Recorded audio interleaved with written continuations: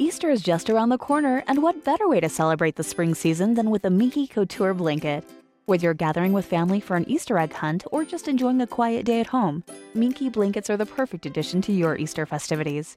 Made with ultra-soft and luxurious materials, these blankets will keep you cozy and comfortable, while their stylish designs will add a touch of spring to your day. And with a wide range of colors and patterns to choose from, there's a Minky blanket for everyone. So this Easter, make your day even brighter with a Minky Couture blanket. Head to minkycouture.com now and find your perfect blanket just in time for Easter. Happy Easter from Minky Couture. Everybody in your crew identifies as either Big Mac Burger, McNuggets, or McCrispy Sandwich. But you're the Filet-O-Fish Sandwich all day. That crispy fish, that savory tartar sauce, that melty cheese, that pillowy bun. Yeah, you get it. Every time. And if you love the Filet-O-Fish, right now you can catch two of the classics you love for just $6. Limited time only. Price and participation may vary. Cannot be combined with any other offer. Single item at regular price. Ba-da-ba-ba-ba. Welcome to the Picture Book Look podcast. I'm Kim Chafee. And I'm Kirsty Call. Together we'll share some of our favorite picture books and chat with their creators to explore the journey from story idea to bookshelf. We'd love you to join us as we take a picture book look. Hey, Kim. Hey, Kirsty. How do you feel when you finish a book and you read the words, "The End"?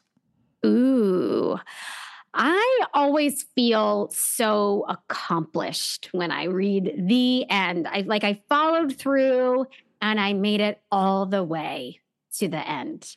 I love that. I always feel kind of sad, especially when I get to the end of a really good book. But then I'm also excited because that means there's time to begin a new really good book. That's true. That's true. So, The End by John Bray and illustrated by Josh Cleland is the perfect mix of humor and existential angst. Just kidding. There's no angst. But the book is amazing. It is. It really is. And we're excited to talk with John and Josh about this clever story about the end of things and the beginning. Let's chat.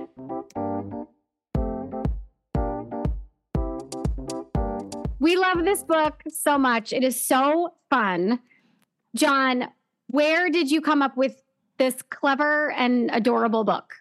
The original idea is from the song Closing Time. I don't know if you're familiar with it, by Semisonic. Oh. So it's like 20 plus years old at this point, but there's a line in that song that says, "Every new beginning comes from some other beginning's end."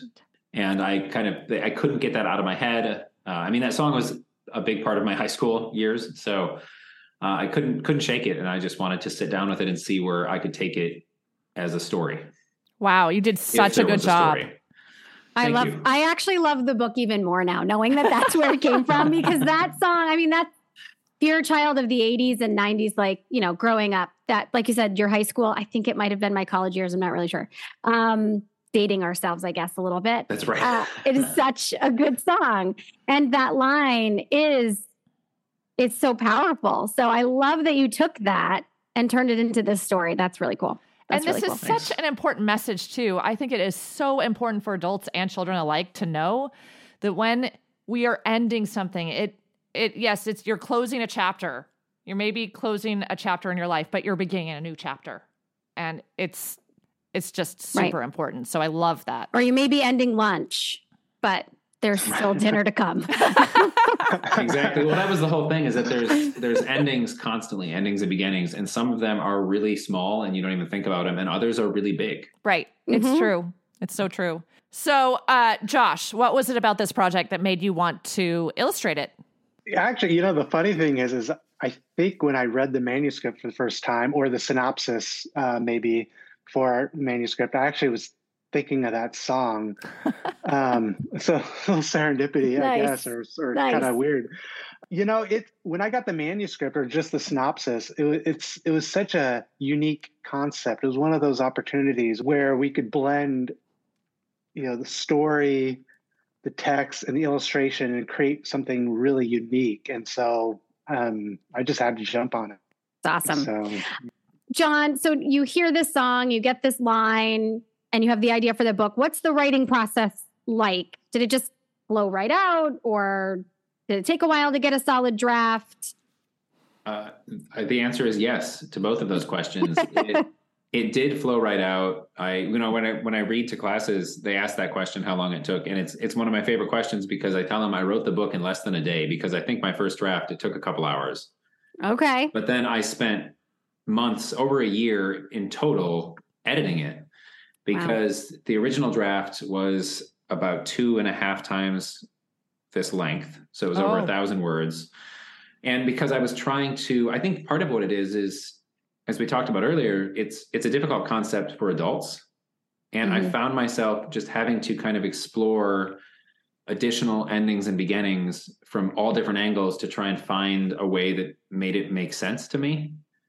And that's what I tend to do. I tend to overwrite and then cut rather than underwrite and add.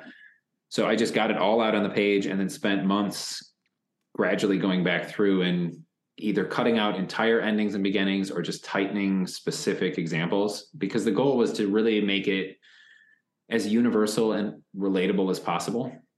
So things that most kids can really anchor into. It maybe not all of the examples, but most of them. You did a great job with that. John, do you have a specific writing schedule? Like what do you do? And also what do you do when you're stuck on a story? I have a specific writing schedule that varies by the season, sort of. I'm outside of Chicago and we have really hot and humid summers and very cold and miserable winters. And I'm a year-round outdoor runner. So in the summer, I like to run really early to avoid the heat. But then in the winter, I run later in the day to avoid the brutal cold and hopefully get some sun. So all of that said, I do tend to be a morning writer, but that shifts in the summer because I'll run first before that. But I do like to write early in the morning. That tends to be what I prefer. It's just when I'm fresh and my brain is most awake. But when I get stuck, for me. Yeah, I feel like you're one or the other. I don't know a lot of writers who are all day. Like you kind of have to go in a shot. I mean, you need to do it sometimes, and it's what happens. But morning is when I'm fresh. But when I'm stuck, I have to change scenery. I have to go somewhere, and even if I don't go somewhere and work, I have to go somewhere outside of my normal writing space to just, I guess, break out of the routine. That's a good tip. I like that. Just kind of get out of your head a little bit and put yourself in another place. I like that. Yeah, and sometimes that's going somewhere else to write, but it can even just be getting out of that space. That's a great tip. I love that.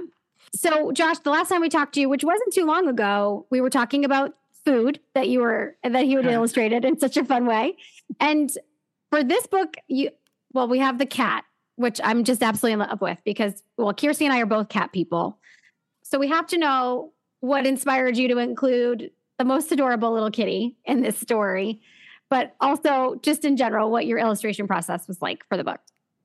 Well, the kitty, I'm more of a dog person, honestly. But it's just for us. But yeah, I do love cats. I grew up with cats and dogs. But I do think that cats just make fun, like sidekicks in stories. That's true. And so I always like to and in life put in whenever in life, whenever possible, I like to, throw in a sidekick character, whether it's a little dog or cat or a little bird or something like that, just to kind of give some background, like what's the word?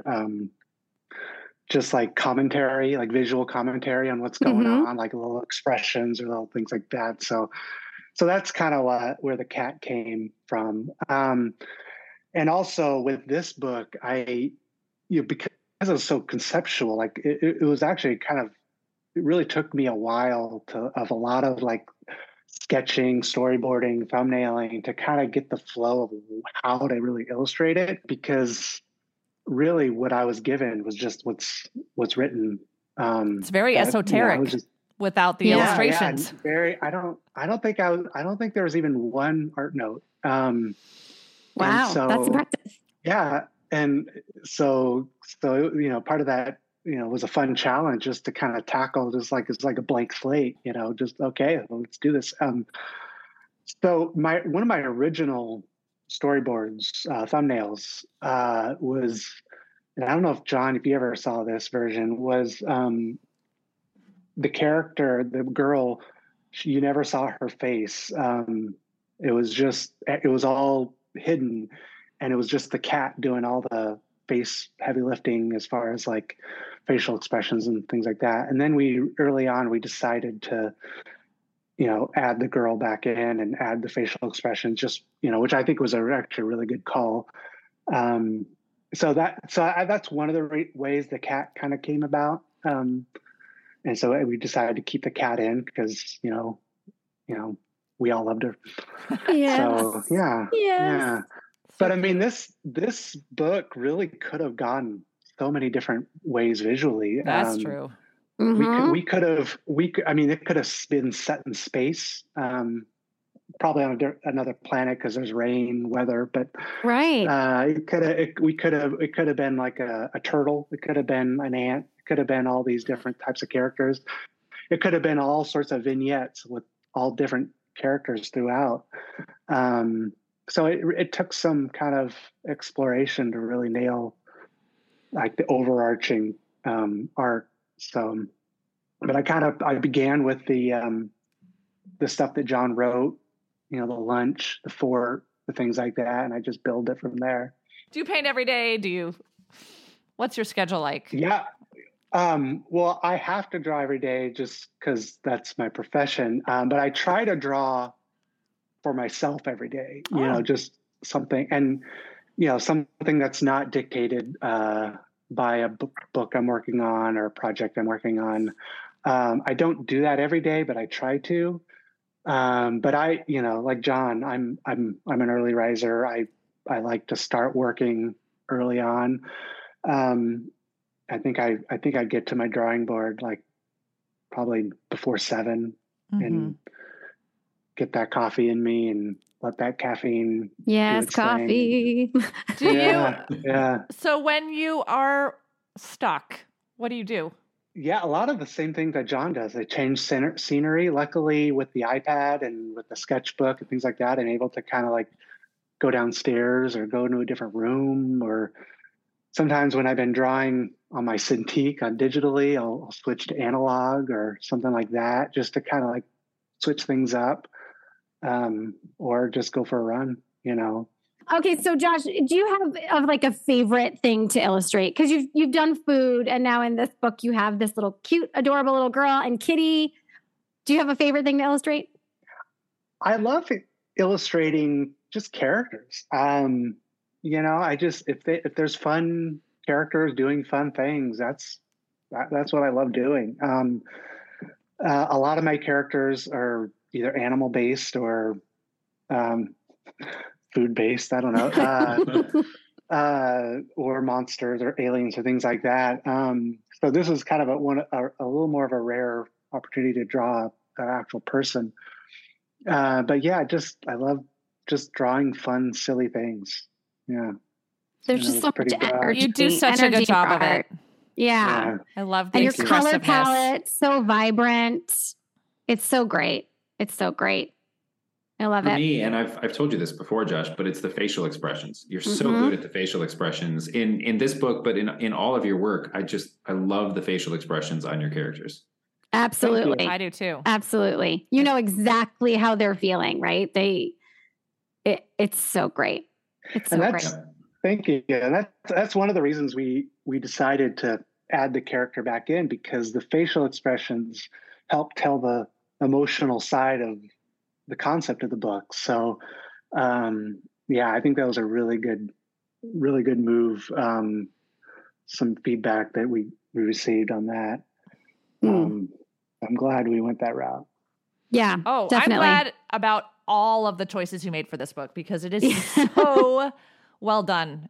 It really is. It's so clever. John, was it always in second person? Is that how it came? Okay. Yep, I was curious about that. Yeah. It feels like it fits that way, right? I'm not sure you could, if you altered the point of view, I feel like it would just change the book completely. So I think that was just such a smart choice. Thanks. Really great. I tried after drafting it. I did try third person, and I think I made it, I don't know, a handful of pages, and it just felt so weird, and it pulled you out of the concept, and it was so hard to write that I just knew it wasn't meant to be written that way. Interesting. So stuck with second. Good for you for trying it, though. Yeah. Guess you just never know until. But it's always good to experiment. It's always good to experiment. And it probably solidified for you the fact that, no, it has to be in second person. Absolutely, yeah. Yeah, that's great. So we have one last question for each of you. And it is, we're going to start with you, Josh. When someone reads this book, what do you hope they feel or learn? Well, I want them to want to read it again. I'd love for that. Begin again. Yes. And this is probably true for most of the books I do. I just want them to have a good time, just to, I don't know if it has to necessarily be anything real big, real deep, especially, with children reading books. I think that's always a good thing. If they're reading books, they're doing something good. Agreed. So that's, I think that's a good place to be. I want them to want to keep it on their bookshelf. Definitely. John, same question. When someone reads this book, what do you hope they feel or learn? Yeah, and I'm very much in the same boat. I mean, I hope learning is less important. I just hope they close the book and they feel something. Like there's something about it that they take with them, something that they remember. And that could be something that they learned, but it could be a really funny illustration. It could be a funny line. It could be the way that their teacher or librarian or parent or whoever read it to them. Something that after they walk away from it, they remember that book, they remember that page or that moment. And, to Josh's point, that they want to go back to it, a book that they're eager to revisit. A big thank you to John and Josh for joining us today and giving us a look into the creative process for The End. Check out the show notes to learn more about Josh and John. Don't forget, subscribing to the podcast ensures you won't miss an episode, and we would love it if you would leave a review. Thanks for listening, and happy looking! Picture Book Look is produced by Kirsty Call and Kim Chafee. Music by James Call. Stop paying those high retail prices for other optics that underperform. At Tract Optics, we're passionate about creating the best optics for hunting and long-range precision shooting. We know that having the right equipment can make all the difference in your experience. That's why we use the highest quality materials and the latest technology to produce optics that are durable, reliable, and perform exceptionally well in any environment. For more information, visit tractoptics.com. Again, that's tractoptics.com. Upgrade today with Tract Optics. Everybody in your crew identifies as either Big Mac Burger, McNuggets, or McCrispy Sandwich. But you're the Filet-O-Fish Sandwich all day. That crispy fish, that savory tartar sauce, that melty cheese, that pillowy bun. Yeah, you get it. Every time. And if you love the Filet-O-Fish, right now you can catch two of the classics you love for just $6. Limited time only. Price and participation may vary. Cannot be combined with any other offer. Single item at regular price. Ba-da-ba-ba-ba.